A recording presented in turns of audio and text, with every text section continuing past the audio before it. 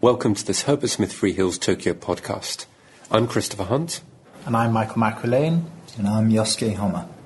Many of our clients in Japan and elsewhere in Asia are seeing an increase in the frequency and severity of cyber attacks and data breaches.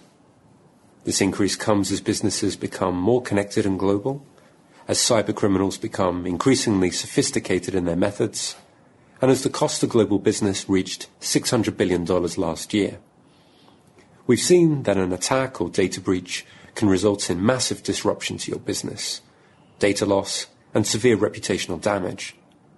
As national governments become increasingly interested in protecting critical internet infrastructure, businesses can also expect greater levels of regulation, scrutiny, and liability.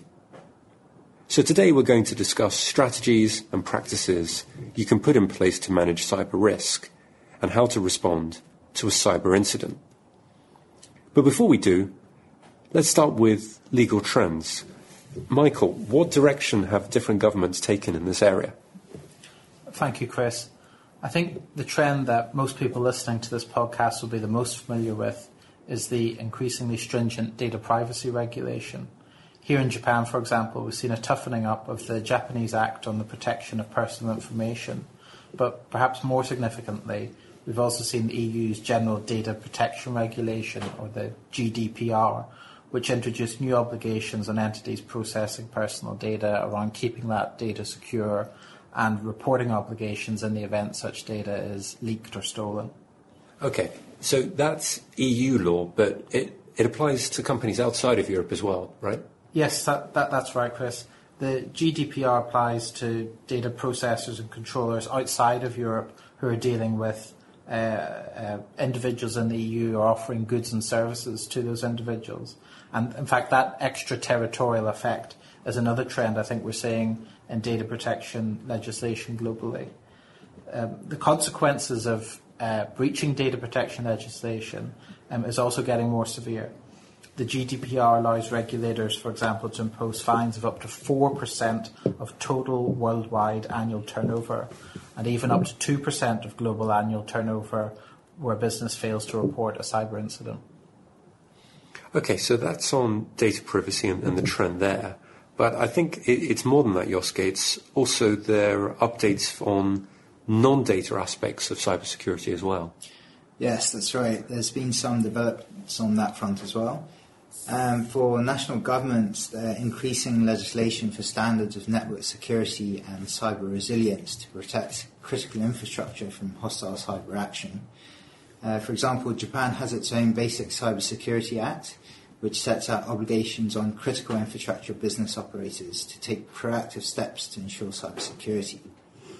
Now, in Europe, the Network and Information Security Directive, or the NIS Directive, requires operators of IT systems critical to the economy, such as the banking, energy and healthcare sectors, as well as digital service providers such as online marketplaces, cloud computing service providers and online search engines, to implement appropriate and proportionate technical and organisational measures to manage cyber risks. Okay, so those are some of the things that governments are thinking about, but people at companies listening to this will obviously be concerned in some of the practical measures and steps that they can take when they learn that they have been hacked or personal data has been compromised. Michael, what sort of things should they be thinking about? Well, Chris, in the critical hours in the aftermath after a cyber incident, the attention realistically is going to be focused on containing that incident. And that will involve assistance from technical forensic and other cybersecurity experts. But it's also important to get your legal team involved as early as possible. After those hours in the immediate aftermath, the next step is investigation. And that's collecting logs and other evidence. And again, you want your legal team involved in that step, given that that might form the basis of your next steps, such as dealings with regulators or third parties. Collecting and processing structured data, so things like, say, customer databases, can often be done rather quickly. But unstructured data, so, for example, where you have personal information in emails or across Word documents, that can often be a bit more tricky. And one of the things that we've developed here at Herbert Smith Freehills is our own software that quickly analyses personal data to identify email addresses, credit card numbers, things like that, so you can work out what jurisdictions are involved and how serious your personal data breach might be. Okay, so those are some of the things that you're doing on the technical side. What other things should you be thinking about at a relatively early stage as you're working out what's happened and what might come next? I think one of the things that's important to consider as well is public relations, because managing a business's response to the public following a cyber incident can be vitally important. It can diffuse a situation or it can severely worsen it. It's particularly important to ensure that your public announcements fit well with your wider legal strategy and are consistent with your notification requirements. Okay, well, let's pick up that last point as we turn and think about a legal side to a response to a cyber incident. Yosuke, what sort of notification requirements might they be? What does that mean?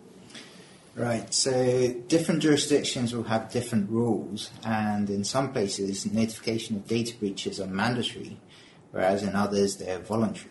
So it's notification to regulators? That's correct. We also have to bear in mind that some regulators require or suggest affected individuals to be informed as well. But either way, the companies need to be ready to act quickly, as they will often need to identify what legislative regimes apply to the data that was compromised. So in the case of the GDPR, for example, the time required to respond is as short as 72 hours. Right, 72 hours to inform the regulator. Okay. But it's, I think I'm right in saying that it's not just about informing the regulators or affected individuals. You've got to be thinking about counterparties as well, I guess. Yes, that's right. You also need to consider the contractual risks involved. So after the immediate steps of containing the incident, businesses will want to turn to investigate what exactly happened and what went wrong. So a careful review of contracts and policies is required at that stage to determine both your own downstream exposure to customers for the cyber incident, as well as how cyber risk has been allocated with third-party vendors, such as outsourced IT providers. Okay, so that's how you might respond to an incident, but as with many risks, prevention is better than a cure. So a key practical step we think businesses should consider is preparing a cybersecurity action plan.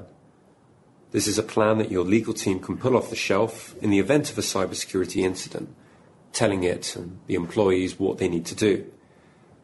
In putting such a plan together, we would suggest a 5-step approach.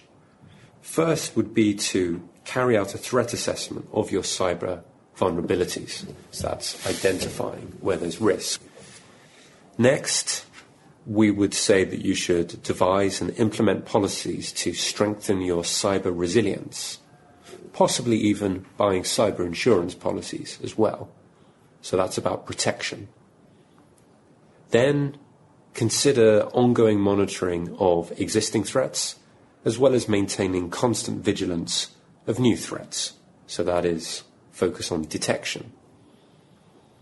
Then we think it's important to have clear policies and procedures in place so you know what to do if your business suffers from a cyber incident. So this is about when something happens, how do you respond? And finally, having a plan in place means that it can help you to recover from a cybersecurity incident and also draw on lessons learned to protect against future incidents. So, that's just a very quick look at some of the risks that you face from cyber incidents, how you might respond to one, but also how you can prepare yourself against the worst aspects of a data breach or a cyber incident. That's all the time we have for today. If you have any questions about this podcast or cybersecurity in general, then feel free to contact us or any of your usual Herbert Smith Freehills contacts. In the meantime, thank you very much for listening, and goodbye.